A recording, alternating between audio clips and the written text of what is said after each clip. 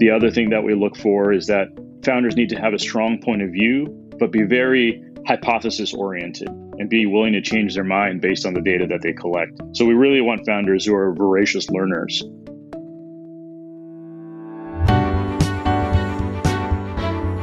You are listening to The Sure Shot Entrepreneur, a podcast for founders with ambitious ideas. Venture capital investors and other early believers tell you relatable, insightful, and authentic stories to help you realize your vision. Welcome to The Sure Shot Entrepreneur. My guest today is Satya Patel. He's the founder and partner at Homebrew. Homebrew is a Silicon Valley-based venture capital firm. He invests in mission-driven founders who embrace big ideas, big impact, and big risk. We're going to talk about that in more detail. Satya, welcome to the Sure Shot Entrepreneur. Thanks, Gopi. Excited to be here. Thanks for having me. Tell me about yourself, starting with how did you enter the venture capital world? Like a lot of people, becoming a VC was a happy accident. It wasn't something that I had planned. I started my career in consulting and had the good fortune of working with primarily small cap technology companies, and even lived in Israel for a while, working with some of the early internet companies there, ISPs and voice over internet protocol companies. And that gave me exposure to relatively early tech companies and got me interested in working in a closer way with those companies. Not having a operating background, the next best thing was to try to get into venture. At this time in the mid-90s, the way to do that was to fire a lot of actual physical letters off to venture firms to see if they'd be willing to hire me. Somehow, after sending probably north of 200 letters, that yielded a job offer, and I joined a venture capital firm called Geo Capital Partners in New York City. That was the start of my career in VC. Subsequently, worked at another venture capital firm, then moved to the operating side for a period of time. That led to moving to the West Coast in 2003 to work at Google. After Google, ended up again in VC at a firm called Battery Ventures, then joined some of my Google colleagues who were getting Twitter off the ground to run product there. And then finally, about 8.5 years ago, joined with one of my former Google colleagues and close friends, Hunter Walk, to start Homebrew. A journey back and forth between the operating side and the investing side, always focused on the people I was going to be working with and the problem that I was going to be solving. And I'm a big believer that if you optimize for those two things, everything else tends to work itself out. I can't say any master plan, but here we are with Homebrew 8.5 years in, and very happy to be doing the work that we're doing. Now, you spent many years in product management, and you were one of the early leaders on product at Twitter. How does that experience in product management help you as a venture capital investor? Yeah, I think the reality is that most operating experience is dated 2 or 3 years after you've left the operating role. The thing that I take away from the operating side is, first and foremost, an empathy for what it takes to build products and companies at scale. That serves us and the founders that we work with well. The second thing is the ability to identify talent, which is maybe the most important thing that early stage companies do, is building the teams and the organizations, not just hiring talent, but putting in place the right structures for them from a compensation and performance management standpoint, and instituting the right culture and values early on and being intentional about that. And the last thing it's given me is perspectives on what makes businesses work, both from a business perspective, but also from a people perspective. So I'd say the operating experience itself, tactically around product, is semi-useful, but some of the lessons learned about company and organization building are really the things that are most useful to us and hopefully most helpful to the founders we work with. You found your way into venture capital, writing letters, and eventually switched back and forth a few times. And 8 years ago, you started Homebrew. How is Homebrew different from other venture capital firms? What's your philosophy and what is unique about Homebrew? Yeah, we started Homebrew with a very simple idea based on a gap we saw in the market, which was there were plenty of places to get capital, even more now, obviously, than 8.5 years ago. But we still think it's true that there aren't very many investors at the seed stage who are willing to not just commit capital, but also sweat and reputation and be the investor of record or the accountable party in some way. We try to do that for a small number of companies each year. We really are the hands-on investor that comes from an operating background that is going to work side by side with the founders to help them build the companies that they envision. And we believe that we can only do that and spend the majority of our time with those founders if we're doing a small enough number of investments that we aren't spending all of our time with a ton of companies or looking for the next set of investments. We take a very concentrated approach to investing, only investing in 8 or so companies a year.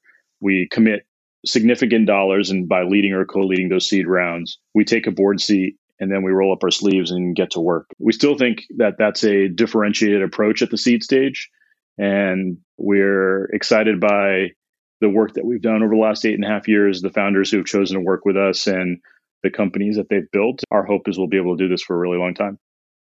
What kind of companies do you invest in? What are some areas that get you excited? You can give lots of examples of your portfolio companies, give them a plug. It's always great. Yeah, the areas we invest in are really determined by the founders first and foremost. We're led into areas of innovation by incredibly smart people who have lived a problem that they're tackling and really are on a mission to change the way the world operates based on the insight that they had having dealt with that problem firsthand. A few recent examples that are in the news for various reasons. One is a company called Plaid, which is democratizing access to bank data in order to enable innovation more broadly in the financial services ecosystem. They had tried to build a financial services app themselves, understood that getting access to financial data was fraught with all kinds of problems and wanted to solve that, and turned their initial consumer-facing idea into an API-driven platform that is now effectively the standard on which all financial services innovation is happening. That's a perfect example of a mission-driven founding team that didn't have much traction at all, but had a big idea for how they could change an industry. And we got involved with them because of that mission that they were on, their unique insight into the problem that they were addressing, and the pain that the market was feeling around the problem that they were addressing. When we're investing, we're really trying to identify mission-driven founders tackling markets where the pain is large, acute, and valuable, and who have a unique product vision based on the personal pain that they've experienced. Another great example is a company called Bowery Farming, where Irving, the CEO there, having left his prior startup, was thinking about sustainability and the world of agriculture and saw an opportunity to change both economics and the quality of food being delivered to your local grocery store and to your local restaurant, and created what is now the world's largest indoor farm company. And again, we invested pre anything when it was Irving, a PowerPoint and a spreadsheet. And since then, they've gone on to build a number of farms, to just announce $300 million in financing, and are really changing the way that agriculture is going to happen here in the US and potentially around the world. Again, big ideas, big risk, founders who are on a mission, and companies where we're very proud to be involved because they're not just going to be valuable business, but businesses that have merit. I see what you mean by big ideas, big impact, and big risk. What do you see in the first few meetings when you meet an entrepreneur? I understand you invest in pre-seed and seed stage, and you prefer to lead or co-lead those rounds. What are some qualities that really get your attention? Yeah, it's a great question because, again, we're investing usually pre-product. So it really is about the founders and the team. We're looking for a few things. One is that unique insight into how the world should operate relative to what they've experienced firsthand. These founders have a very narrow near-term focus in terms of where they're going to start, but a broad long-term vision and some idea of the path to getting there. It's true that most companies don't end up where they start. The other thing that we look for is that founders need to have a strong point of view, but be very hypothesis-oriented and be willing to change their mind based on the data that they collect. We really want founders who are voracious learners. The third thing is that the founders that we're most excited about are incredible communicators of the vision. We find that that's valuable in recruiting talent, in selling investors, in signing customers and partners.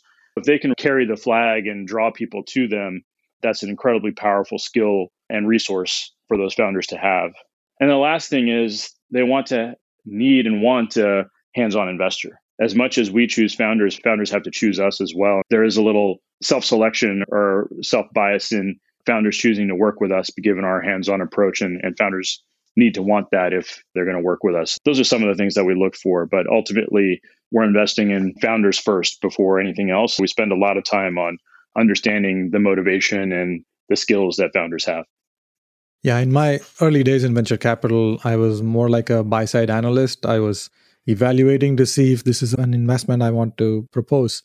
But over the years, I've switched to, like, can I be useful to these founders? Can I add value? I start with that and we figure out the other things later. I'm really curious how you look for those qualities. Some of the qualities you mentioned, can they hire people? Can they be leaders? And can they describe their vision? What questions do you ask them so you can get a feel for answers? Yeah, the first thing we do is that we spend a lot of time understanding the why. If they can tell us a compelling story for why they want to build this company over the next decade and dedicate that time and energy to it, that's an incredible starting point for understanding the motivations and the skills of a founder. The second thing is understanding what has prepared them to be uniquely suited to solve this problem. That's looking at their past, and whether it's work related or in their personal lives or side projects or volunteer work, what are the things that they've done that are demonstrative of some of the skills that we're looking for? That voracious need to learn, that hypothesis testing, that ability to sell the vision. The third thing is we try to treat diligence almost like a collaborative working session. As part of our process, what we typically do is ask the founders beyond the initial pitch to select a topic or two that they're really grappling with. We sit down with them and work with them on addressing that problem or developing at least a framework for thinking about that problem. And that gives us a lot of insight into how they think, how they make decisions, how well they know the problems at hand, all those kinds of things. There's nothing more important to us than having the time to build those relationships with those founders and to understand their thinking at a deep level, because we think then if we're to get involved, we're going to be better partners to them. For better or worse, we tend to be pretty deliberate in our decision making and are not probably the fastest when it comes to making an investment decision. Speed is important, but quality is definitely more important. When you look for these details, are you looking for past history of them having done something like that, where they have recruited people, they've led teams? Are you looking more for their articulation about the future? This is how I would do it, and here's my vision, and here's how the world can be better if my ideas came true. Where do you give more weight? I think it's articulation of the vision and articulation of the path to getting there that's the most important, because many times we're investing in first-time founders, and oftentimes they're first-time founders who don't have a ton of prior experience. There are things that, again, we're looking for based on their history to suggest that they might have the skills and motivations that we're looking for. But the best representation of that, or the best data around that, is, are they able to articulate their vision? And are they able to articulate the path of execution? Again, recognizing that in most cases, startups are nothing but a series of mistakes, and where they end up is not necessarily where they start. We really want to understand the founder's vision and their understanding of the problem so that they have a well-articulated path for how to address that problem. Can you give an example of one such investment? How did you meet the entrepreneur? What was the initial discussion like? What did they tell you? And when did you get excited, like, yeah, I want to make this investment? Sure. We were early investors in a company called Chime, and the founders, Chris Britt and Ryan King, were talking about building a mobile bank, which had been done and had been done unsuccessfully by a number of companies, including most notably Simple. A lot of investors looked at that and said, well, we're not going to invest in that because that business doesn't work. But the thing that Chris and Ryan understood, the unique things that they understood and that they were able to articulate, really won the day for us. Chris, having spent time at Visa and Green Dot, understood that the pain that was in the market was actually felt not most acutely by urban millennials who the prior mobile banks had gone after, but by middle Americans who didn't have even $400 a monthly savings, that were being screwed by traditional banks with transaction fees, monthly fees, ATM fees, overdraft fees. He was able to articulate why there was a specific audience that they wanted to go after that had been ignored, but experienced the most pain. The second thing is he was able to articulate something about the business model that a lot of people either didn't buy into or didn't appreciate, which was by virtue of interchange and by virtue of being the primary bank account for these consumers, you could actually build a really powerful business from a revenue and margin standpoint. Up until Chime proved it, most people didn't believe that you could build a sustainable business based solely on interchange. Those are examples of their understanding of the problem and the unique insights that they had. And then they articulated a path for how to execute against those insights. That's a perfect example of a big idea, a big risk, but a big impact that we got excited to get behind. And of course, Chime today is the largest neobank in the country and most recently raised capital at $14.5 billion. Our hope is we'll be a top 5 bank in the US here in the next few years. An incredible story indeed. Chime started when mobile banking was not that popular, and they built a whole infrastructure around it. What did you see that entrepreneurs do well as these kind of companies grow? What are some foundational things that they do right in the beginning, and which you noticed at Chime or other companies as well, that really set them up for huge success in the future? Sure. First and foremost is that they focus. Chime was very focused on a specific type of customer and how to address their needs in a very specific and unique way. We really like companies that have that focus, one user, one use case, and one solution in the early days. And Chime was able to focus in that way to really keep learning to make sure that they were getting to a product that could achieve product market fit. The second thing that Chime did from the beginning was really focus on hiring with the utmost quality and with its culture and values in mind. They're very intentional from day one around the type of organization that they wanted to build. And I give Chris and Ryan tons of credit for not just the skills of the individuals, but the diversity of the team, the mission-driven nature of all of the early people. And as a result, Chime has had very little employee turnover from the earliest days and is often on the list of the best places to work. So that people focus early on is something common across all the companies that we see successful. The last thing is just the wherewithal to withstand the ups and downs building a company. Chris has spoken about the fact that Chime had a couple of near-death moments, and it's Ryan's leadership, the rest of the team's leadership, that enabled the company to withstand those times and emerge from them stronger. Probably the most recent example of that is when there was an outage at its processing partner Galileo, which impacted a huge percentage of the customers. And the way they handled that with customers, the way they handled that with investors, spoke to the type of organization that they've built and the resilience of the team. This was a couple of years back and is emblematic of what makes the best companies successful. Those are some pieces. This is incredibly helpful. You're giving insights on real life examples, how a company lays the foundation. Pretty much every startup goes through ups and downs, and there are near-death experiences that happen very often. But if the foundation is right and if the leadership can manage the culture of the company, then they can sometimes even turn those challenges into opportunities. That's a really good example that you shared right now. The early stages are very important. I've read about some of your articles where you talk about seed investment, that it's not one moment. It's not like Series A, Series B. It's a seed phase. What do you mean by that? Yeah, we really think of early stage investing for us being about the seed phase. And the reason we talk about it that way is because a lot of people have tried to cut up that period into pre-seed and seed and post-seed. From our standpoint, that's a fundraising mindset, but not a company building mindset. For us, that seed phase is all about establishing product market fit. And there's 3 key components of company building during that phase. 1 is building the product, 2 is distributing the product, and 3 is building the team that's going to build and distribute the product. We think of ourselves as seed phase investors because it's irrelevant to us whether we're getting involved at the pre-seed, the seed, or the post-seed, because the problems that the company faces are basically the same. And that's where we want to try to be helpful. And those stages are really fundraising stages as opposed to company building stages.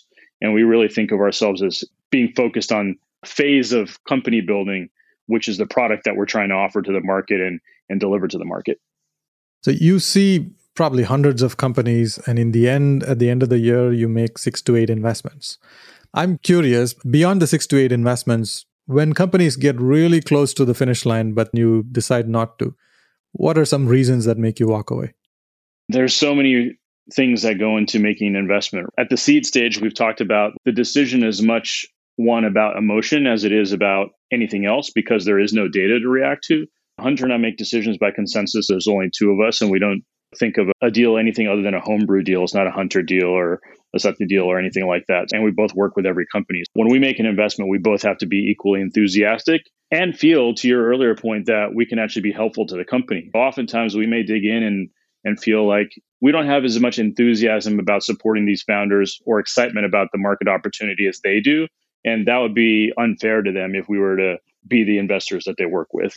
Other times, what's common is we meet an incredible technical founding team, but they don't have any thinking around how to distribute their product and go to market, which we think is one of the pillars of company building. That's a common reason where we get close and realize the thinking there isn't deep enough or the hypotheses aren't strong enough for us to support them.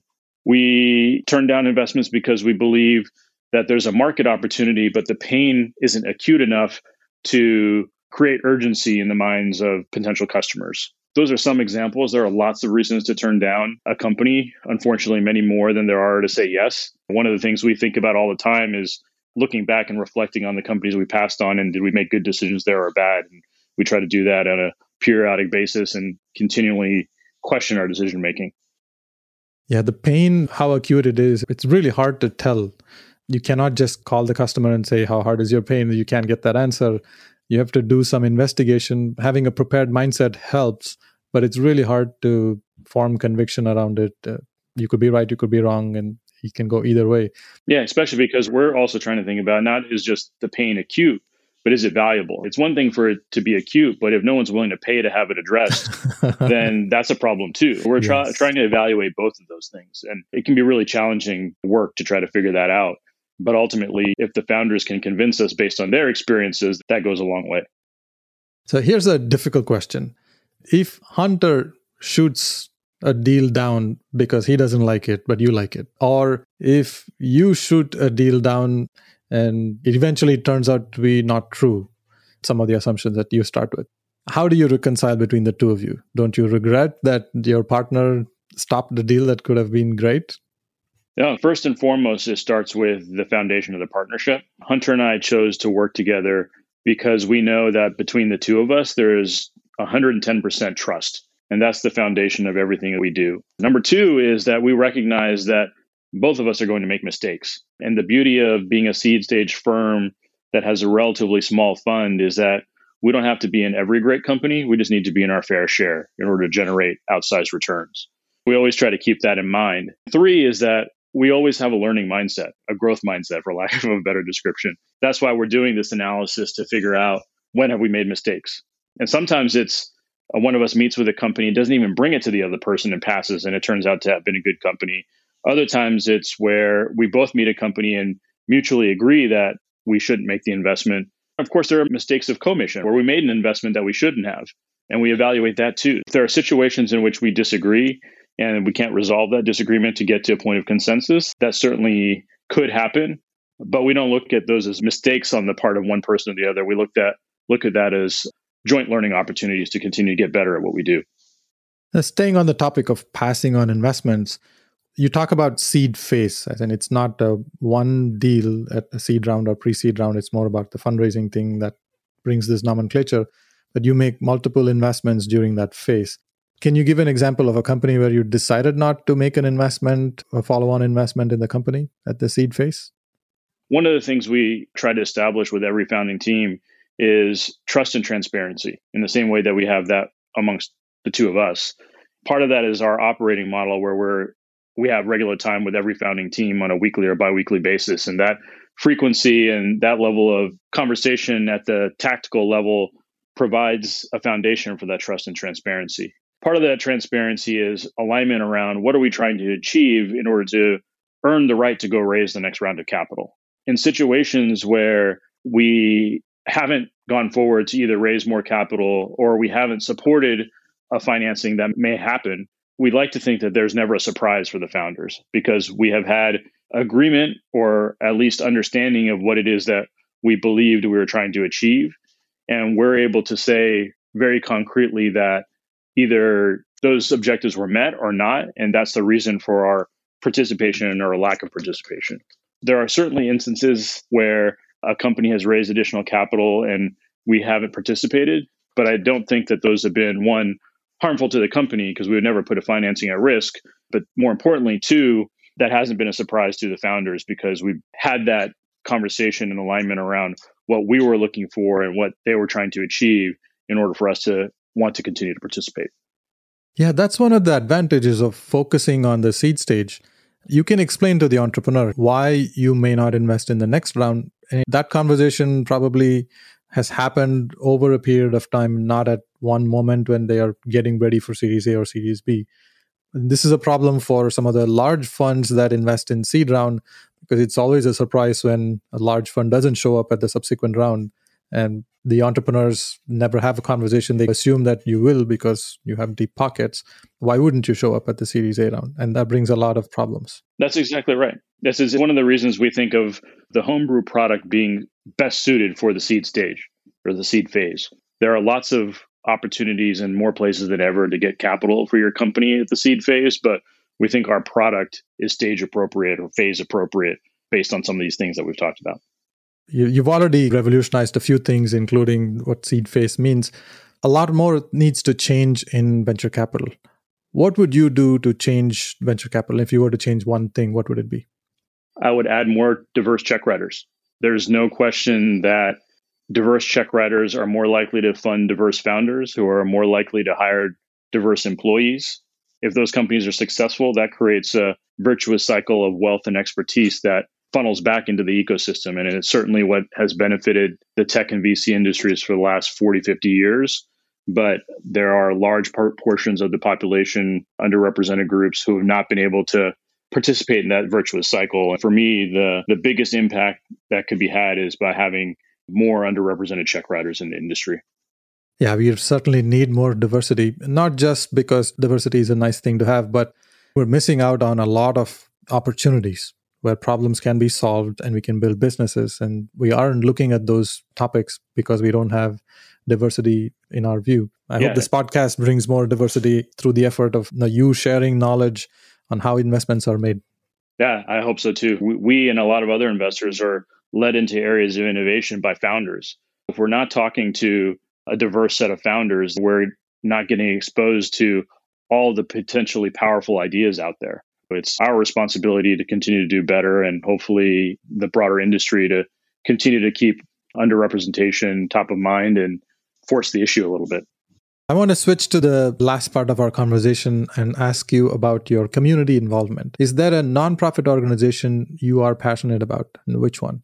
Yeah, I'm a big believer in education being the path to opening doors. I've been involved for a long time with an organization called KIP.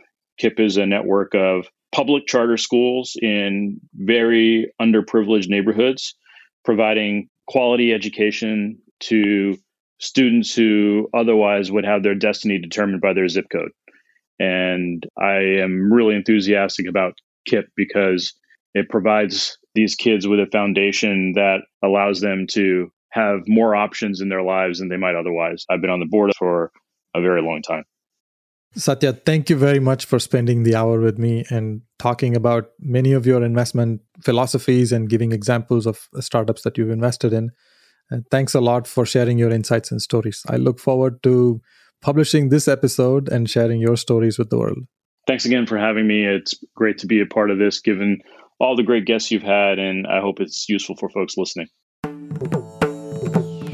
Thank you for listening to The Sure Shot Entrepreneur. I hope you enjoyed listening to real-life stories about early believers supporting ambitious entrepreneurs. Please subscribe to the podcast and post a review. Your comments will help other entrepreneurs find this podcast. I look forward to catching you at the next episode.